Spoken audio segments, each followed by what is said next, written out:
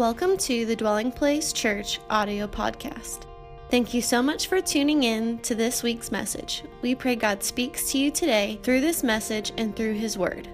For more information about our church, be sure to visit us on the web at dwellingplacemovement.org. Now, it's time to listen to this week's message.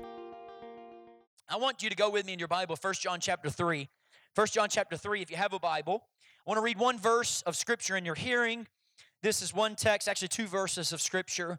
We've been in a series the last 4 weeks called Assurance. Everybody say assurance. That was very weak. Everybody say assurance.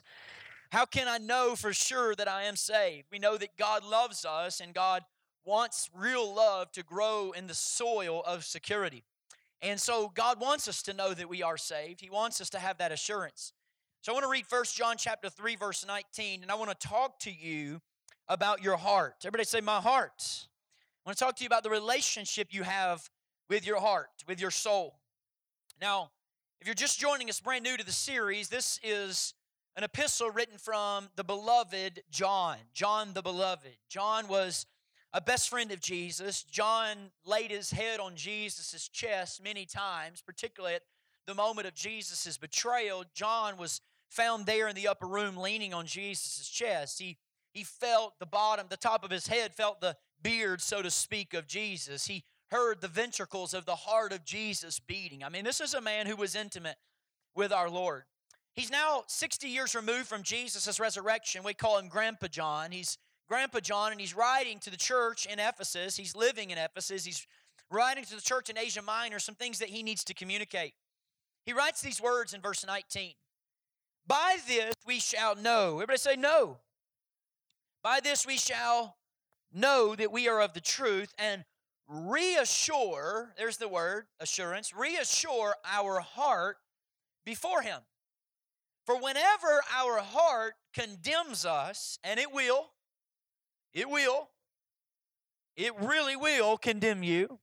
It really will speak to you. It really will speak words of condemnation to you. God, he said, is greater than our hearts, and He knows everything. Would you pray with me? Holy God, in these moments, meet and encounter us. I speak on behalf of these people, Lord. We are humble enough to declare we need you, and we need help. We are unable to live the life you want us to live apart from the empowerment of your Spirit. We are unable to see ourselves in the light of your glory unless your Spirit opens our eyes. So show us your love in these moments we have. We praise you. We thank you for your grace, Jesus. We thank you for your love and mercy to us. We give you praise for it in Jesus' name. Everybody say it? Can you remember your least favorite job you ever had? I mean, like, what was your least favorite job? Your most despised, hated job? Now, in my lifetime, I've had two major jobs. I've had several small jobs, but my life, in terms of career and process and job, has not been that complex.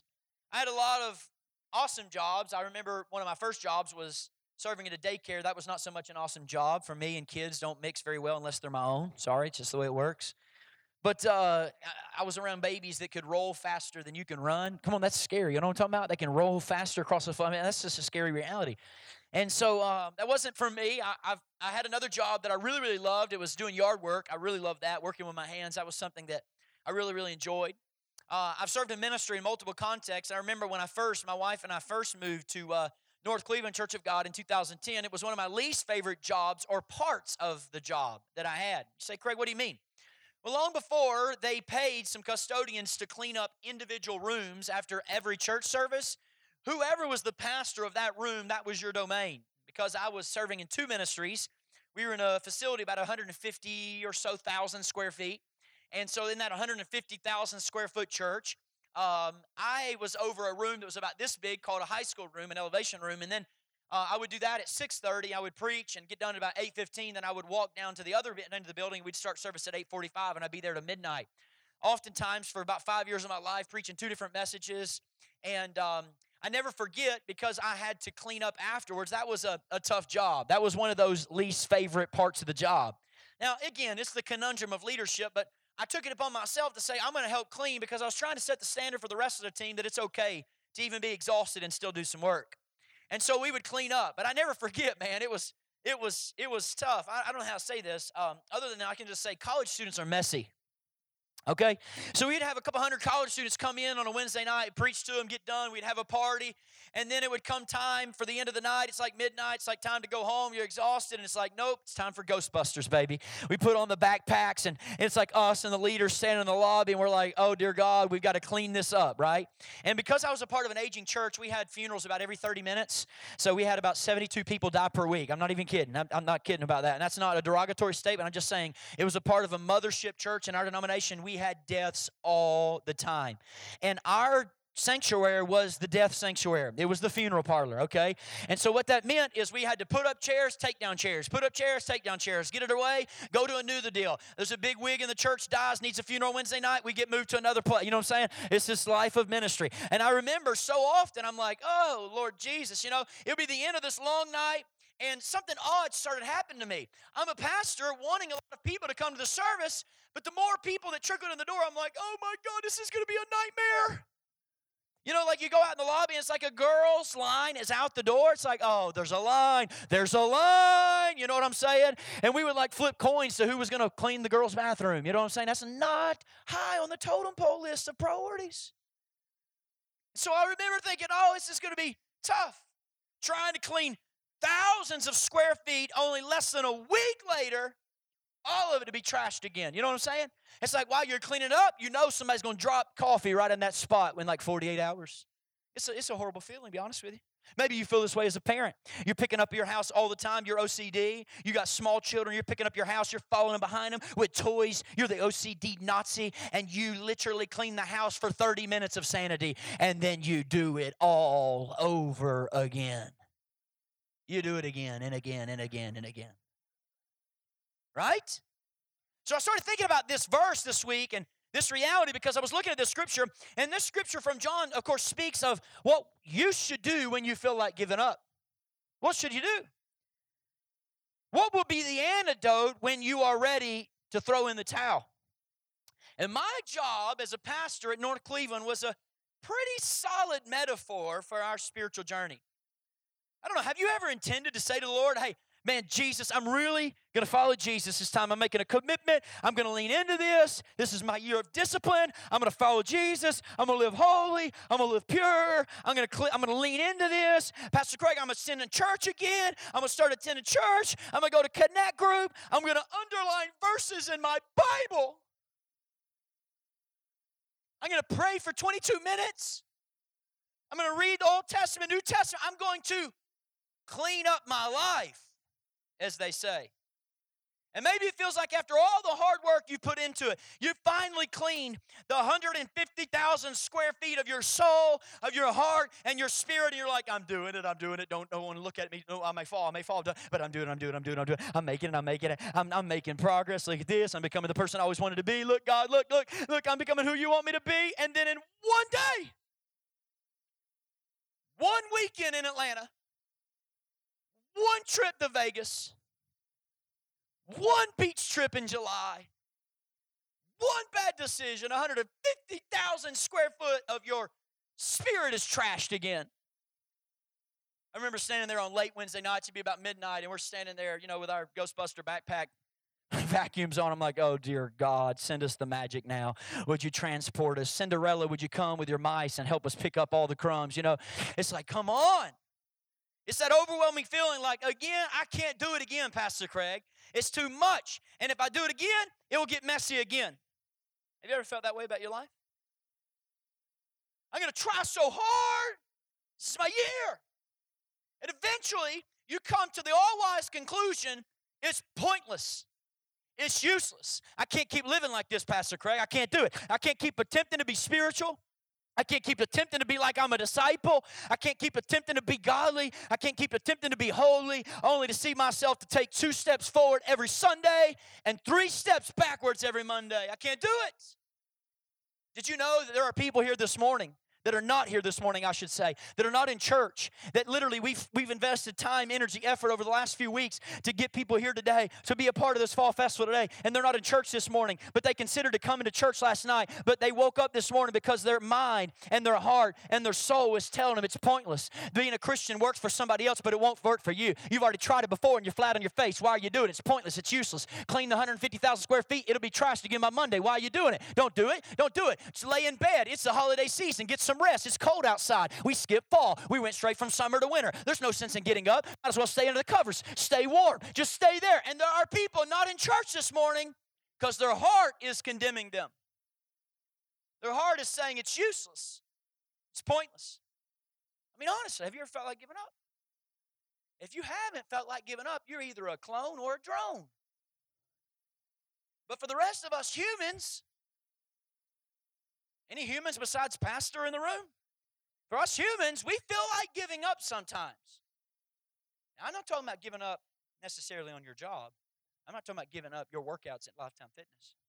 I'm not talking about giving up your routine. I'm talking about giving up spiritually. Or maybe some of you, you've gone to the length of seriously giving up your life on earth. And you're done. It's an interesting time of year, isn't it? October, November, December. It's holiday season. It's an emotional time of year. It just is. Holidays are emotional, aren't they? Most suicides in our entire nation take place from about December 23rd to December 30th. Why?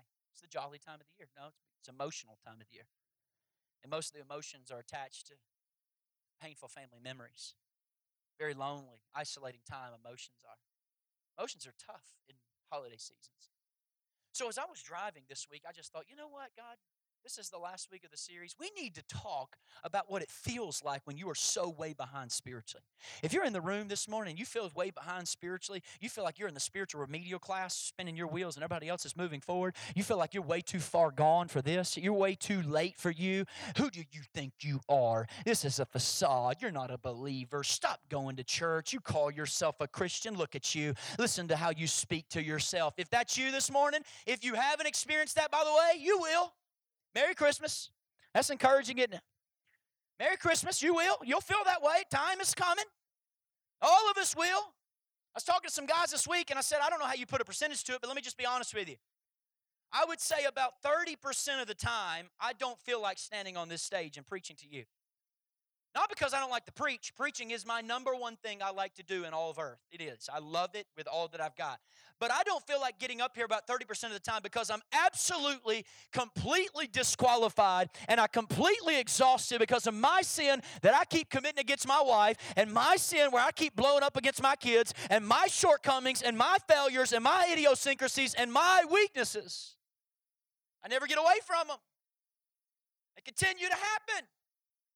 Continue to allow my heart to condemn me. I don't know about you. Have you ever just felt like you're done being me? Like I'm done being me. Been me too long. I'm done being, it's so hard, it's trying, it's pointless. And you feel like you're flat on your back. Well, my question for you today, let me ask you a real important question is, why will you get up next time? Say, Pastor Gary, I'm going to get up. My question is, why will you get up? Or what will cause you to get up again? I don't understand a lot about life. I consider myself to be relatively young. I'm 31 years old, 32 next week. Been married 10 years, got 3 kids, 3 offspring, beautiful offspring. But I don't, listen, when I say all that to say, I consider myself to be reasonably young. I don't know a lot about life, but I noticed something about life. Something's become very apparent to me about life. And that is this. I have noticed that when you witness this, it becomes reality. Generally, people who do well on planet Earth are people who just know how to get up.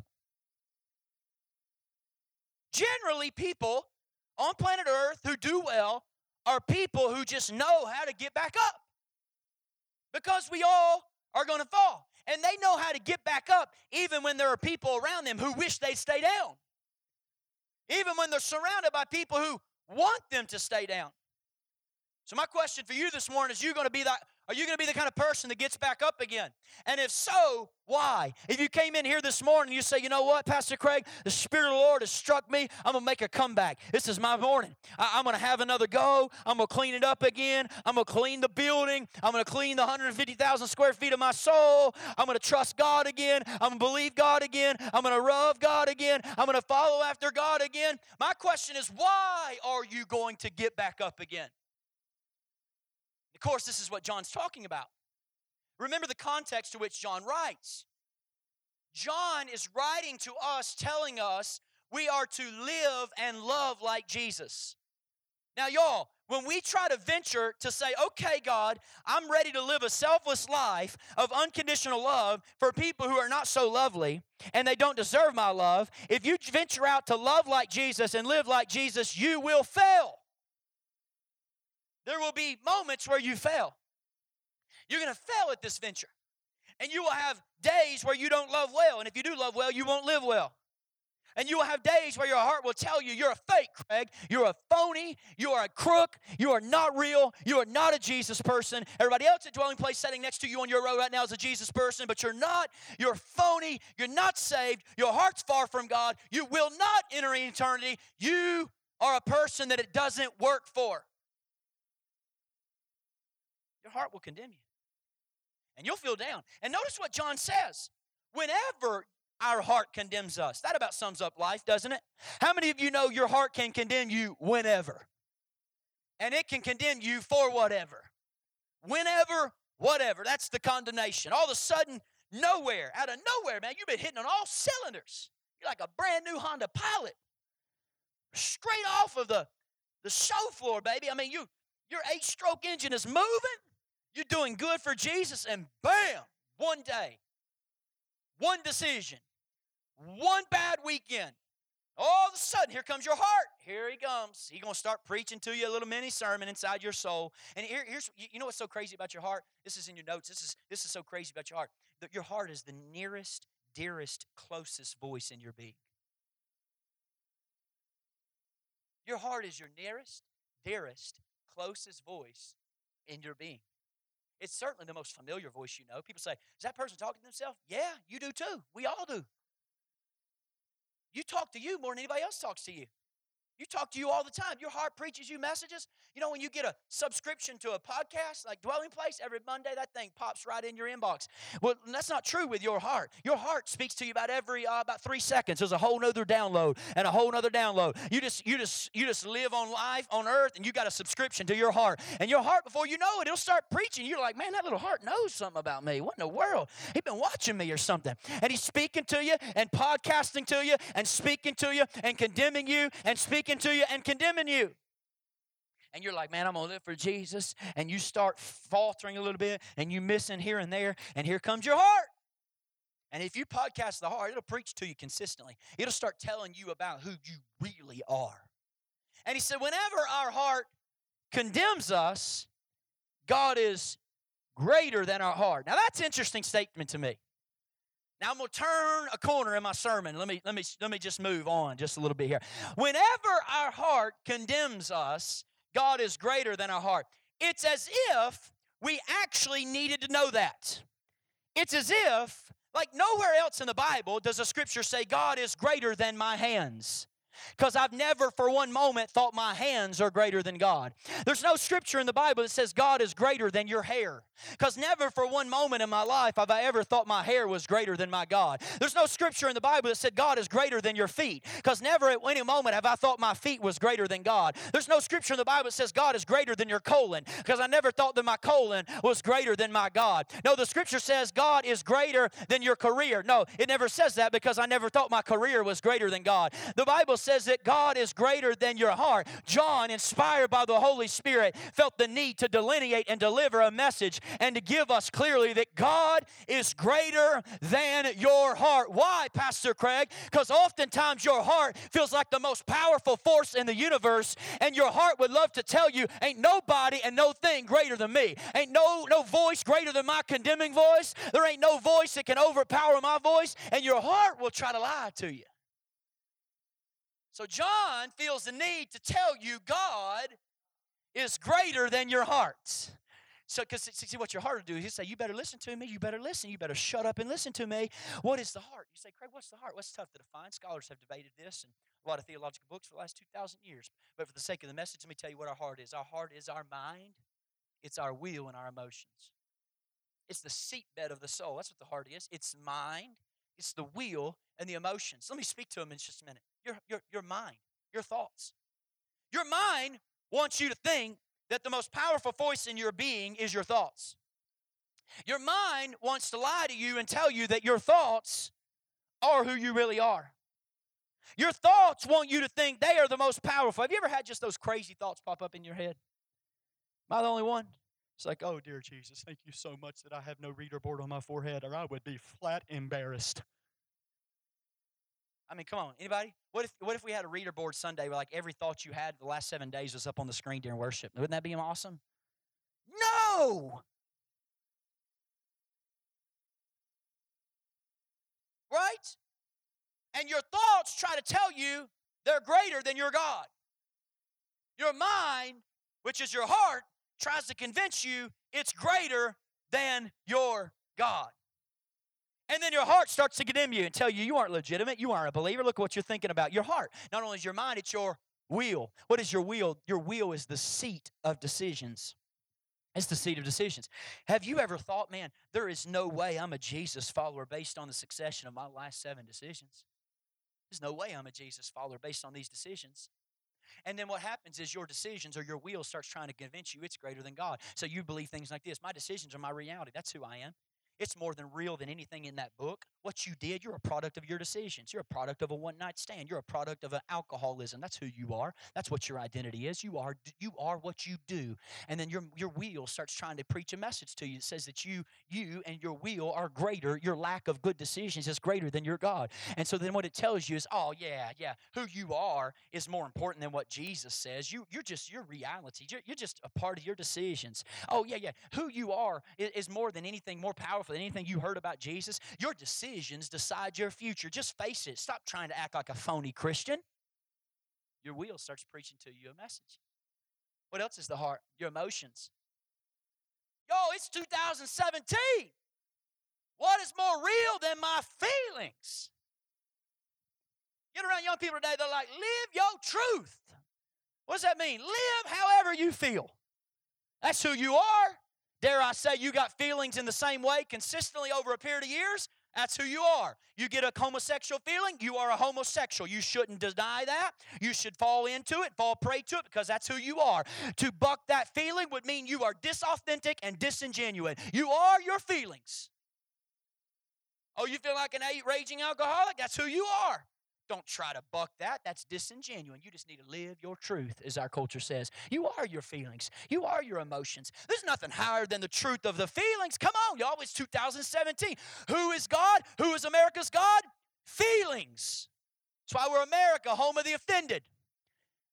That's why Facebook is an offense fest, because everybody feels entitled and everybody's prideful about their own feelings. Listen, your level of offendability is directly proportional to your level of pride. People who are not prideful don't get offended. People who are offended all the time are prideful, and they believe in their own feelings. They listen to their own feelings. They live their own feelings. That's a dead giveaway. So that's what we are in America. Live your truth.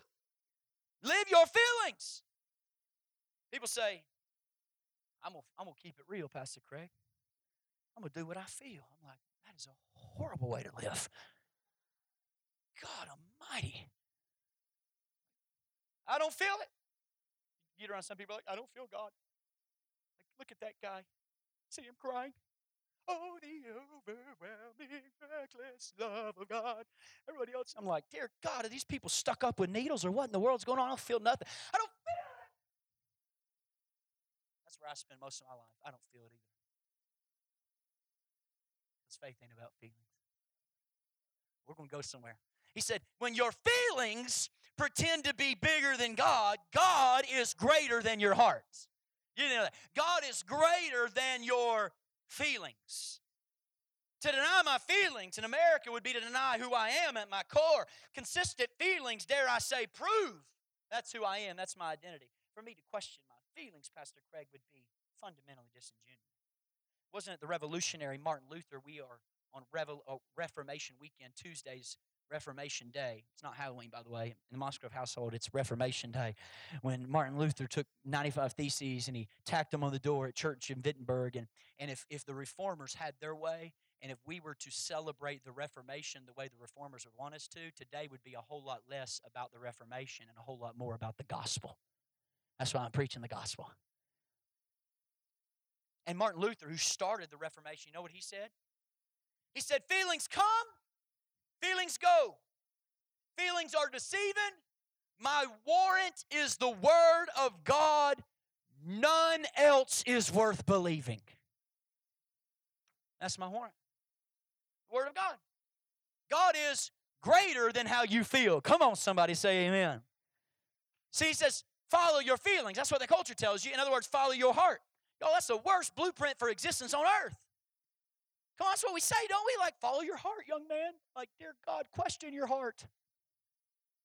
Why would you tell somebody to follow your heart? Jeremiah 17:9, look what he says. He says the heart is deceitfully wicked. And the heart is deceitful above all things. It lies all the time. It's got the flu year round. Who can understand the heart? I don't even know. What is my heart? You're telling me to follow my heart. I don't even know what my heart is, Greg. What are we telling people? Ever been surprised by yourself? Ever been, you know what I'm talking about? Like, woo, I didn't know that was in there. Thank God nobody at church saw that, you know what I'm saying? I didn't know that hung out under the left lung there, but that sure did come out in the middle of that traffic jam there, you know? You ever done that before? It's like, whoa, I didn't know that was in there. Thank God. Is any from dwelling place around? Oh, okay, we're good. All right, thank you, Jesus. You know what I'm talking about? What is in your heart? Heart. We don't even know our own hearts. What a conundrum we are as human beings. We are a conundrum. It was Paul that said in Romans 7, listen, I feel like a slave to my own thoughts. That's my mind. I feel like a slave to my own willpower. That's my will. I feel like a slave to my emotions. That's my emotions. That's my heart. I feel like a slave to my heart. He says, who can deliver me? Who in the world is going to deliver me? And he says, who's going to help me down here? People say, what's wrong with me on earth? And John wants to set the record straight, church. God is greater than your hearts. He's greater than your heart. Oh, thank God, He is greater than my heart. God, thank God He's greater than my thoughts. Thank God that He's greater than my dumb decisions. Thank God that He's greater than my lack of diligence. Thank God that He's greater than my embarrassing impulses. God is greater. God is transcendent. He is beyond. He is before my heart. God is greater than my heart. You mean God's thoughts are more powerful than my thoughts are? Yep, that's exactly what I mean. That's why the psalmist said in Psalm 103, he said, when I consider your thoughts towards me, I love this. He said, when I consider how your thoughts come towards me, they are high. Or look at Psalm 103, verse 11. He says, they are high, for as high as the heavens are above the earth, so great is God's steadfast, never-changing love for those who know Him. In 1 John chapter 4, verse 16, he says we've come to know and believe the love. Everybody say the love that God has for us. We don't know how to explain it, but God has let our hearts sense it. Anybody sense God's love this morning? That's the fullness of His Spirit. Let me show you where Paul makes the distinction, and Paul makes the point. He says in Ephesians chapter 3, he says, I pray, I love this, I pray, I commission, I pray that you may have strength to comprehend with all the saints what is the breadth and the length and the height and the depth, and to know the love of Christ that surpasses all knowledge, that you may be filled with the fullness of God. Listen to me. The fullness of the Holy Spirit is being filled with the knowledge of the love of God. If you say you're Spirit-filled, that means you are full of God's love. That's what the Scripture just said. You are full of the love of God, the fullness of God in you. That's what John's saying. He's saying the sign that you are filled with the Spirit is that you are filled with a sense of the love of God. The love of God that's greater than your fractured thoughts. The love of God that's greater than your bad decisions. So John then returns to the point he made at the beginning. In verse 16, he said, God is love, and whoever abides in love abides in God, and God in him. That makes sense, right? He's saying it's inconceivable to say that you have experienced God's love and not be loving yourself. It's incomprehensible to say that you have been touched by God's love and you not be full of love. He goes on in 1 John 4:19, he says, we love because He first loved. Listen to me, church. If you don't hear me say anything else, listen to me. He says, if anyone, verse 20, says, I love God and hates his brother, he is a liar. It is inconceivable that you could encounter the power, the love, and the grace and not be filled with love yourself. Anyone in the Bible who is given a glimpse by the Spirit of God into the love of God, they walk away staggered without any words to it. They don't know how to speak about it. They're literally laying before God when they get a glimpse of the love of God by the Spirit. That's why King David said in Psalm 103, for as high as the heavens are above the earth, so great is your steadfast, never-changing love for me. Think about that. As high as the heavens are above the earth. How do you measure that? That's an awfully long measuring tape. You science nerds, you're going to like this in a minute. You know what? To get the edge of our galaxy, Milky Way, which is only one small galaxy and among billions of other galaxies, if you were traveling at the speed of light, it would take you 100,000 light years to get to the edge of the Milky Way galaxy. You know how fast light travels? 186,282.2. Thank you, scientists. Who was the one who did that? 0.2 miles per second. 186,282.2 miles per second, which is so fast that, watch this, boom, boom, boom. When I did that, in the time I snapped, the speed of light went around the earth and circumnavigated the earth 7 times. Ready? Boom, it did it. 182,282.2 miles per second. Boom, went around the earth 7 more times. Boom, around the earth. It travels that fast for 100,000 years, and you just got to the edge of the Milky Way galaxy. And astronomers believe there are close to 80 billion galaxies in the universe, which, by the way, a little extra credit here. People say, you're going to get so bored in heaven. Well, there's less than 8 billion people on earth, and if there's 80 billion galaxies, that means every person who's a believer on earth can get at least more than 10 galaxies. So you aren't going to be bored. You're not going to be bored. That means you're going to be traveling all over the universe. We're going to have things to do all for eternity. You don't believe that kind of stuff? Yeah, just read the scripture. Our God is immense.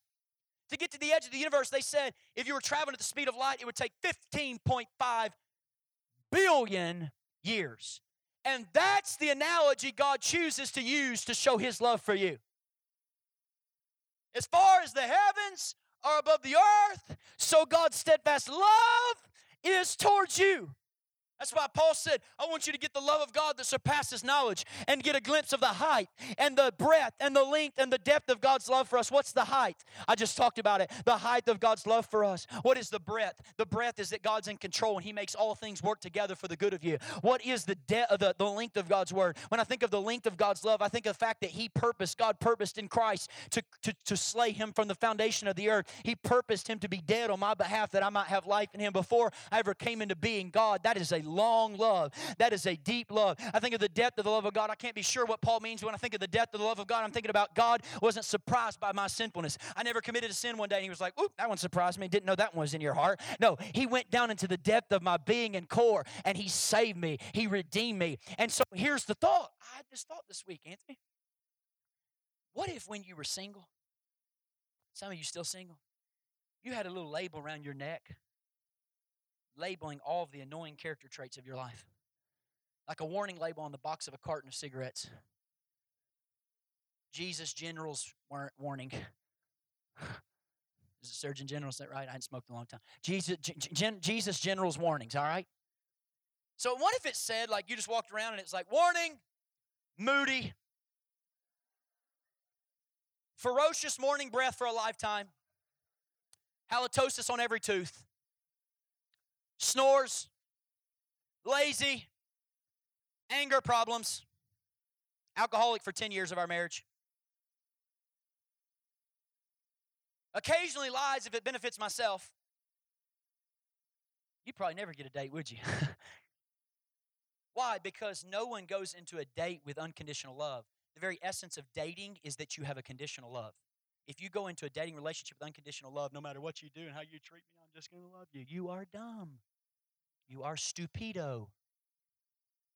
The very nature of dating is that it's conditional, and you've got to prove that you're worthy of my love. That's what dating is. It's conditional love. There's only been one human relationship in my entire life where the love wasn't like that. And yes, my love was like that for my wife when we first started dating. There's only been one love that was not like that. You know when it was? It was on January 13, 2010, when a 5-pound, 2-ounce Jonathan Knox Mossgrove came up out of the belly of Marathon Mossgrove. And I didn't look at him and think, is this one worthy of my love? No, I loved him because he was mine. And there's no point in my entire life, no matter what my kids do to me, I'll never look at those 3 kids and say, you know what? Sorry, Marley, it's just not working out between us. It's not you, it's me. Don't you hate when you get that in a dating relationship? It's not you, it's me. He's like, shut up. Like, it's not you, it's me. It's not you, it's me. Actually, her faults, if anything, become something that make me love Marley more. I have compassion on her, and I want to help her through her weaknesses. And that's how God's love is for us. Tender, compassionate, unconditional, like a father with a child, but a few billion light years times more than that. The reason, Daddy, you never have conditional love for your son is because the Father never has conditional love for you. It's always unconditional. So now I get it. Now I get why they told me to read my Bible when I met Jesus. It wasn't because it's the thing to do. It's a Christian thing to do. It's because I have so many fractured thoughts, Zay. When I get in God's Word, it's the only time where His infinite, pure, faultless thoughts begin to wreak havoc on my tender, fickle, crazy thoughts. My reckless thoughts get overpowered and transformed by His infinite, faultless thoughts towards me. And when I get in God's presence, my will that is so out of whack begins to fall under subjection to His great, awesome, mighty will. So when I spend time in His presence, that's when His love changes me. That's why Richard Baxter, look at your quote on your sheet in front of you, the great Puritan. He said, is it a small thing in your eyes to be loved by God, to be the son, the spouse, to be the beloved, the delight of the King of glory? Come on, King, Casey. To think about it, he says, Christian, believe this. Don't play the keyboard, King. Please don't. Stay back there in the back. Christian, believe this. And think about it. Look what he says. You will be eternally embraced in the arms of the love which was from everlasting and will extend to everlasting, of the love which brought the Son of God's love from heaven to earth, from earth to the cross, from the cross to the grave, from the grave to glory, that love which was weary, that love which was hungry, that love which was tempted, that love which was scorned, that love which was scourged, that love which was beaten, that love which was spat upon, that love which was weary, that love which was hungry, that love which was crucified, that love which was pierced, love, he said, which fasted, love which prayed, love that taught, love that healed, love that wept, love that sweated, love that bled, and love that died for you. That love will eternally embrace you, he said. Wow.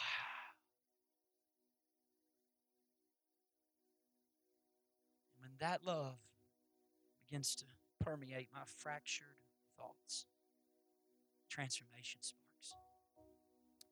It is inconceivable that you can encounter the love and the grace and the power of God and not be loving yourself. I've used the illustration before, but listen to me. What if just a moment ago when the video happened and it was time to preach, and the video ended and I wasn't on stage? And 1 minute became 2 minutes, and 2 minutes, 3 minutes, 4 minutes, 5 minutes, 5 minutes, 6 minutes. Everybody's like, ooh, this is getting really weird, getting really awkward. Is this like a Quaker service where everybody just opens their Bible, and when God speaks to one person, you just take the mic and walk up front? What's going on here? What if about 6 minutes in, I bust through the door here? Woo! Sweat coming off my brow, my shirt's untucked, which it is right now. And I stand up here, I got mud stains all over me, and my back looks a little out of whack, and I'm out of breath, and I run up here. Oh, I'm sorry, guys. You won't believe what happened to me. Sorry, Dwelling Place. I know it's Fall Festival. I know it's a little cold outside, but this morning, where's King Smith when you need him? I was driving down 575 South. I got on 575 South, and all of a sudden, my back right tire went flat. I pulled off to the side of 575. You won't believe what happened. I got out of the truck, and I got my crowbar, or my little bar, and I started taking off my lug nuts, and one of my lug nuts rolled out into 575. So I said, well, I got to get my lug nut. So I walked out into the lug nut, or 575, grabbed my lug nut. By that time, I heard beep, beep. It was actually, and I looked up, and a tractor trailer traveling 75 miles an hour, it was right there, it just hit me and ran all over me. But it didn't know that it hit me, didn't know what it hit, so it just backed up and ran over me again, and then it went back forward one more time. And then you know what? I thought, man, I'm really, really hurting. But I got up and I dusted myself off and got the sweat off my brow, and I'm here by God's grace. Thank God I'm here. What would you say? You're a liar. You're a liar. Because if I got hit going 75 miles an hour by a Mack truck, you'd say you'd look different. And you'd talk different, and your head would be shaped differently. And you'd be laying on your back differently. How can you say you've encountered the immensity of the love of God that's higher than the earth and above for the heavens, and yet you can still look the same and not be loving and not be talking different and walking different and looking different? It is inconceivable to say you've encountered that love and are not completely different. You'd have to be different.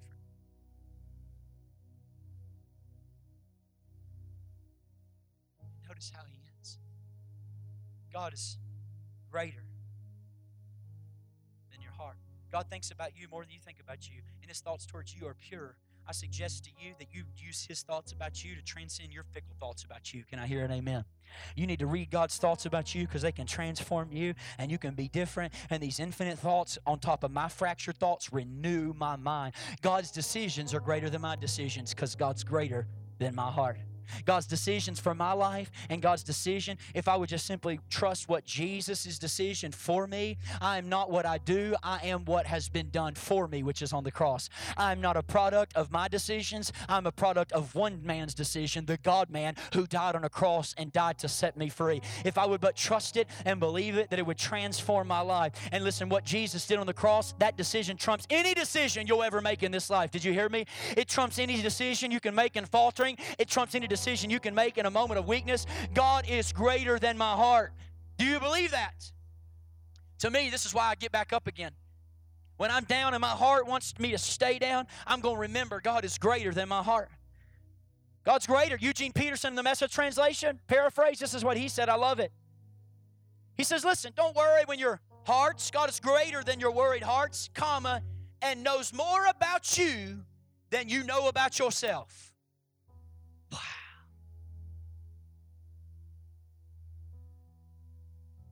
Back up again. Why?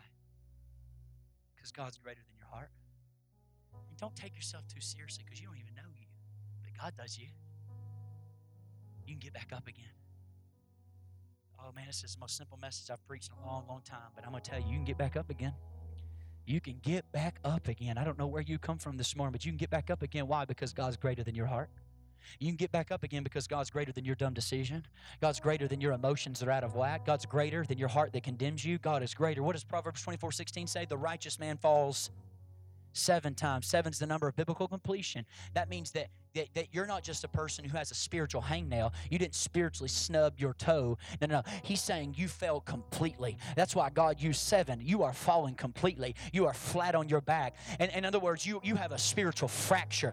And yet he says the righteous man. The key word in that verse is righteous. Why? Because righteousness speaks of the free gift that we have in Jesus Christ. That if we repent and put faith in Jesus, we are the righteousness of God in Christ Jesus. 2 Corinthians 5:21, he made him who knew no sin to become sin for us that we might become the righteousness of God in him. The gospel is become. He became that I might become. He became my sin that I might become his righteousness. Jesus did not die on the cross and say, yet there is more to do. No, he said, it is done. And he breathed his last. Why will you rise again? Why will you get back up again? Because I've been made righteous, Pastor Craig. Jesus came to this earth. He didn't sin one single time. He took my sin to the grave, and now he can make me whole before God. So I'm going to get back up again. I'm going to stand up again. Everyone who has accepted this gift, I want to tell you right now, you listen to me, you have permanent permission to get up again. You have permanent legal license granted from Jesus' death and resurrection to get back up again. Now, this is the part of the sermon we like, right? Woo, I like this sermon, Pastor Craig. I feel good. I feel like I can run a marathon, but listen to me. I want to remind you, when I say you can rise again, I also mean the person who abused you can rise again. When I say you can rise again, I also mean the person who sexually abused you at 6 can rise again. When I say you can rise again, I also mean the person who's deeply abandoned you can rise again. Yeah. See, we're really famous in the church about getting excited about this kind of message for our lives personally. But can I just be honest with you? Just honest. We are famous in the church for when people fall, we like to gather around them to inspect their fallenness. Woo, man, that's a bad decision there. Did that? Wow. Thought you were a leader. You know? Oh, look what we got there. Looky. We don't gather around to lift them back up. We gather around to inspect their fallenness. inspect the decisions they made that got them in that predicament. To see what wrong patterns of behavior led them to so fall before. In fact, if they get up too fast, be like, hey, you better stay down a little bit. You better learn something. Touch that stove once, you touch it again, you'll get burned. Oh, whoa, whoa, whoa, whoa, whoa. Don't you dare try to get up so fast, you'll get a little arrogant. Look at you trying to get back up again. Man, did you see so-and-so, Pastor Craig? They back serving in the kids ministry. You know what they did last month? Oh, did you see Sister so-and-so? Sister so-and-so up there on the stage acting like she holy, leading us in worship. I know what she did last summer. Oh, we love it. We love it in the church. Gather around people like Pharisees with rocks in our hand. We love that. We love that portion. Oh, did you see Brother so-and-so? Brother so-and-so doing trunk or treat? Are you serious? Brother so-and-so doing that? This is what we're famous for. This message is so great when you apply it personally. But I'd like for you just in the closing to apply it to the person down the road who you kind of like to see stay down. And if they walk with a limp the rest of their life, you're like, that's right. You better feel that pain for what you did to me. And it hit me so clearly this week as I was praying. I said, God, let us be the kind of church. Let us be the kind of, what would happen if we were the kind of community who gathered around people who are broken, disgusted, and beat up, and we said, come on, get up, let's go. Well, I just sinned yesterday. I don't care if you sinned 3 minutes ago. Get your tail up right now. Come here. I got a shoulder for you. Get up. God believes in you. We love you. We believe in you. Let's take another step. You ready? I know you've been beat up by life. I know your lips busted. I know you're bleeding out, but that's okay. Let's get up. You ready to walk? We're going to take another step. What if we were that kind of community in Woodstock? Oh, yeah. It'll get crazy and messy quickly. I pray in the years to come, we're the messiest church in this community. I pray it's a messy church. I pray people look at DP and they're like, woo, man, at DP, we're letting anyone get back up. I was cool for like some cool people and like halfway put together, but like drug addicts, they getting back up at DP? Are you serious? Like it's almost like we believe the gospel should be applied to everybody. It's almost like we believe the gospel will touch every life. It'll get crazy. I'm telling you, it'll get crazy.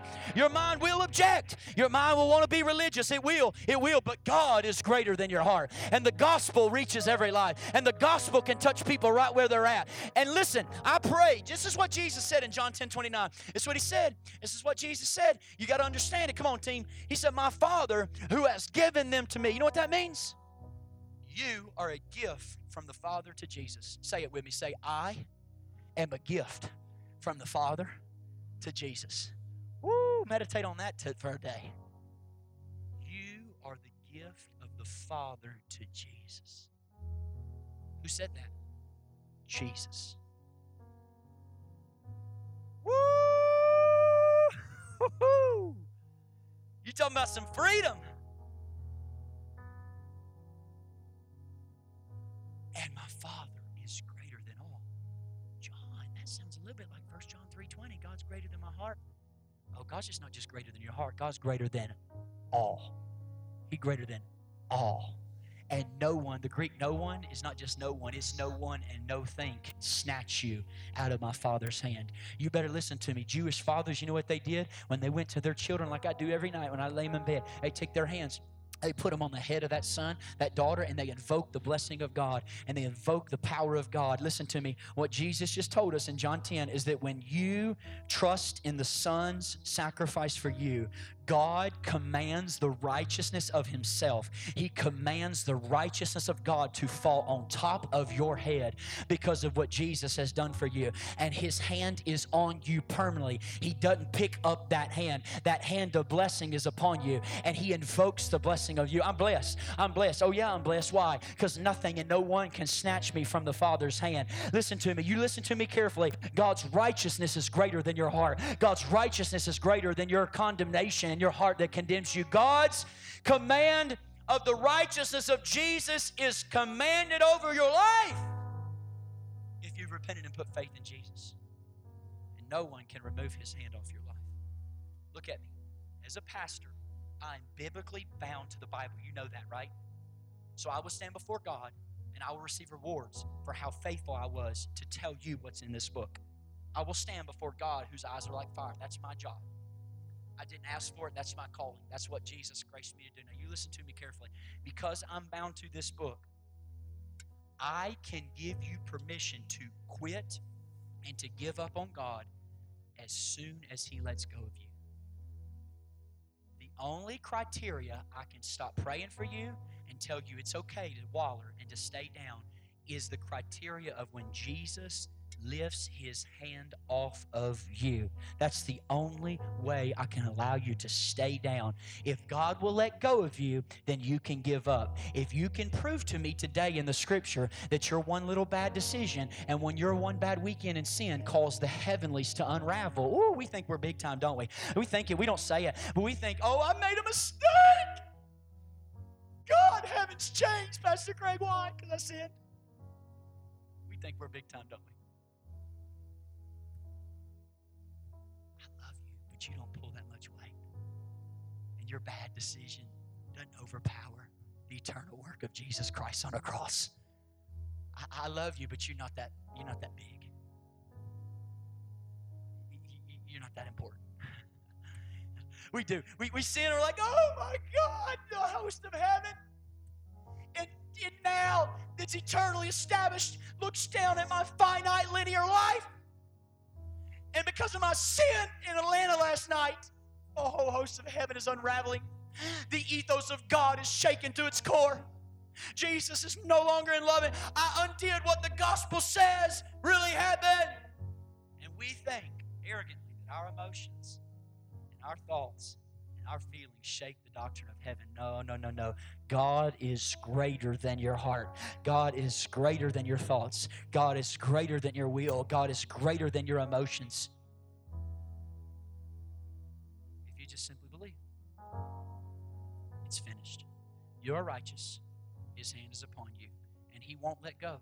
Sarah, He won't let go. Sometimes you want Him to let go. Anybody want Him to let go?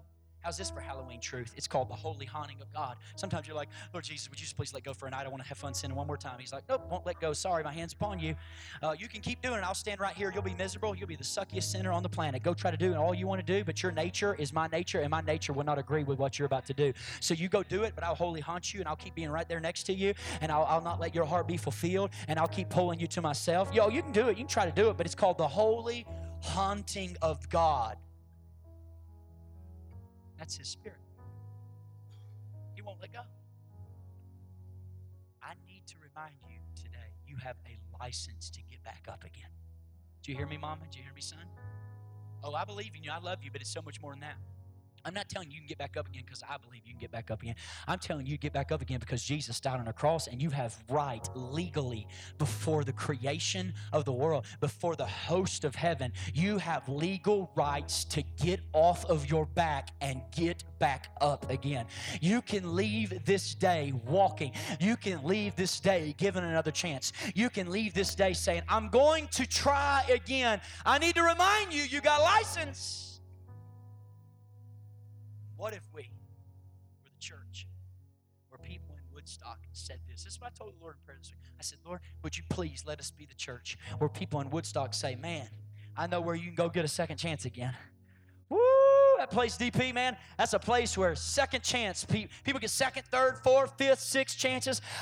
You're down in life, you need to walk again. Oh, man, you need to go to DP. I pray we got that kind of reputation, that kind of rapport. Oh, you need to get back up again. I pray that people say in our future, I pray they say, you know what? I never seen somebody get back up and start walking again as fast as they did around those people who literally love the hell out of people. And I'm talking about hell down there. They love the hell out of people. They love them back to life. Man, I never seen somebody get back up and start walking again as fast as they do when they get around that group of people.